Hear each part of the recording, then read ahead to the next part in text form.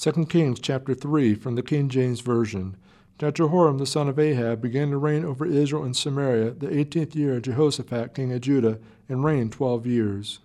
And he wrought evil in the sight of the Lord, but not like his father and like his mother, for he put away the image of Baal that his father had made.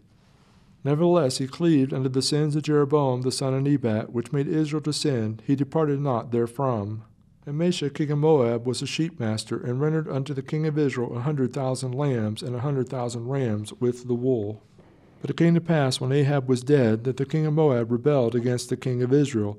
And King Jehoram went out of Samaria at the same time, and numbered all Israel. And he went and sent to Jehoshaphat the king of Judah, saying, The king of Moab hath rebelled against me. Wilt thou go with me against Moab to battle?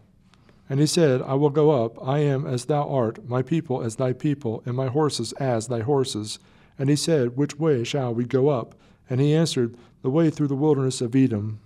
So the king of Israel went, and the king of Judah, and the king of Edom, and they fetched a compass of 7 days' journey, and there was no water for the host and for the cattle that followed them.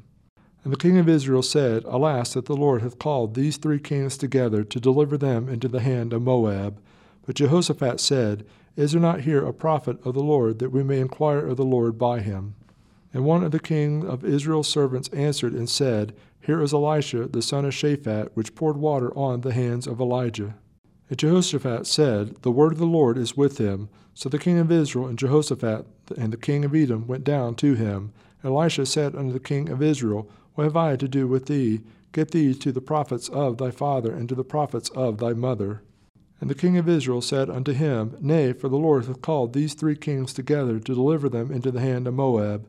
And Elisha said, As the Lord of hosts liveth, before whom I stand, surely, were it not that I regard the presence of Jehoshaphat the king of Judah, I would not look toward thee, nor see thee.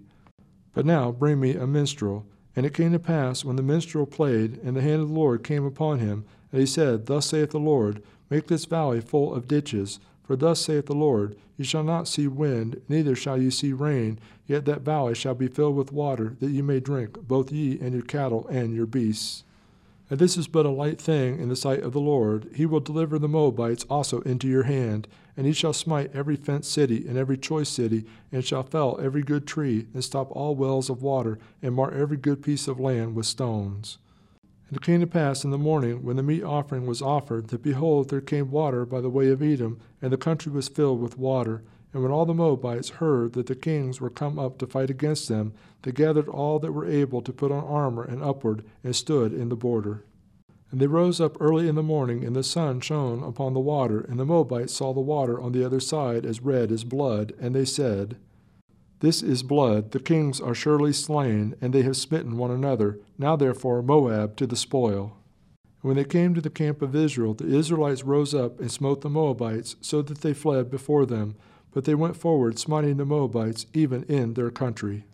And they beat down the cities, and on every good piece of land cast every man his stone, and filled it. And they stopped all the wells of water, and felled all the good trees. Only in Kir-Hasheth left they the stones thereof. Howbeit the slingers went about it, and smote it. And when the king of Moab saw that the battle was too sore for him, he took with him 700 men that drew swords, to break through even unto the king of Edom, but they could not. Then he took his eldest son that should have reigned in his stead, and offered him for a burnt offering upon the wall. And there was great indignation against Israel, and they departed from him, and returned to their own land.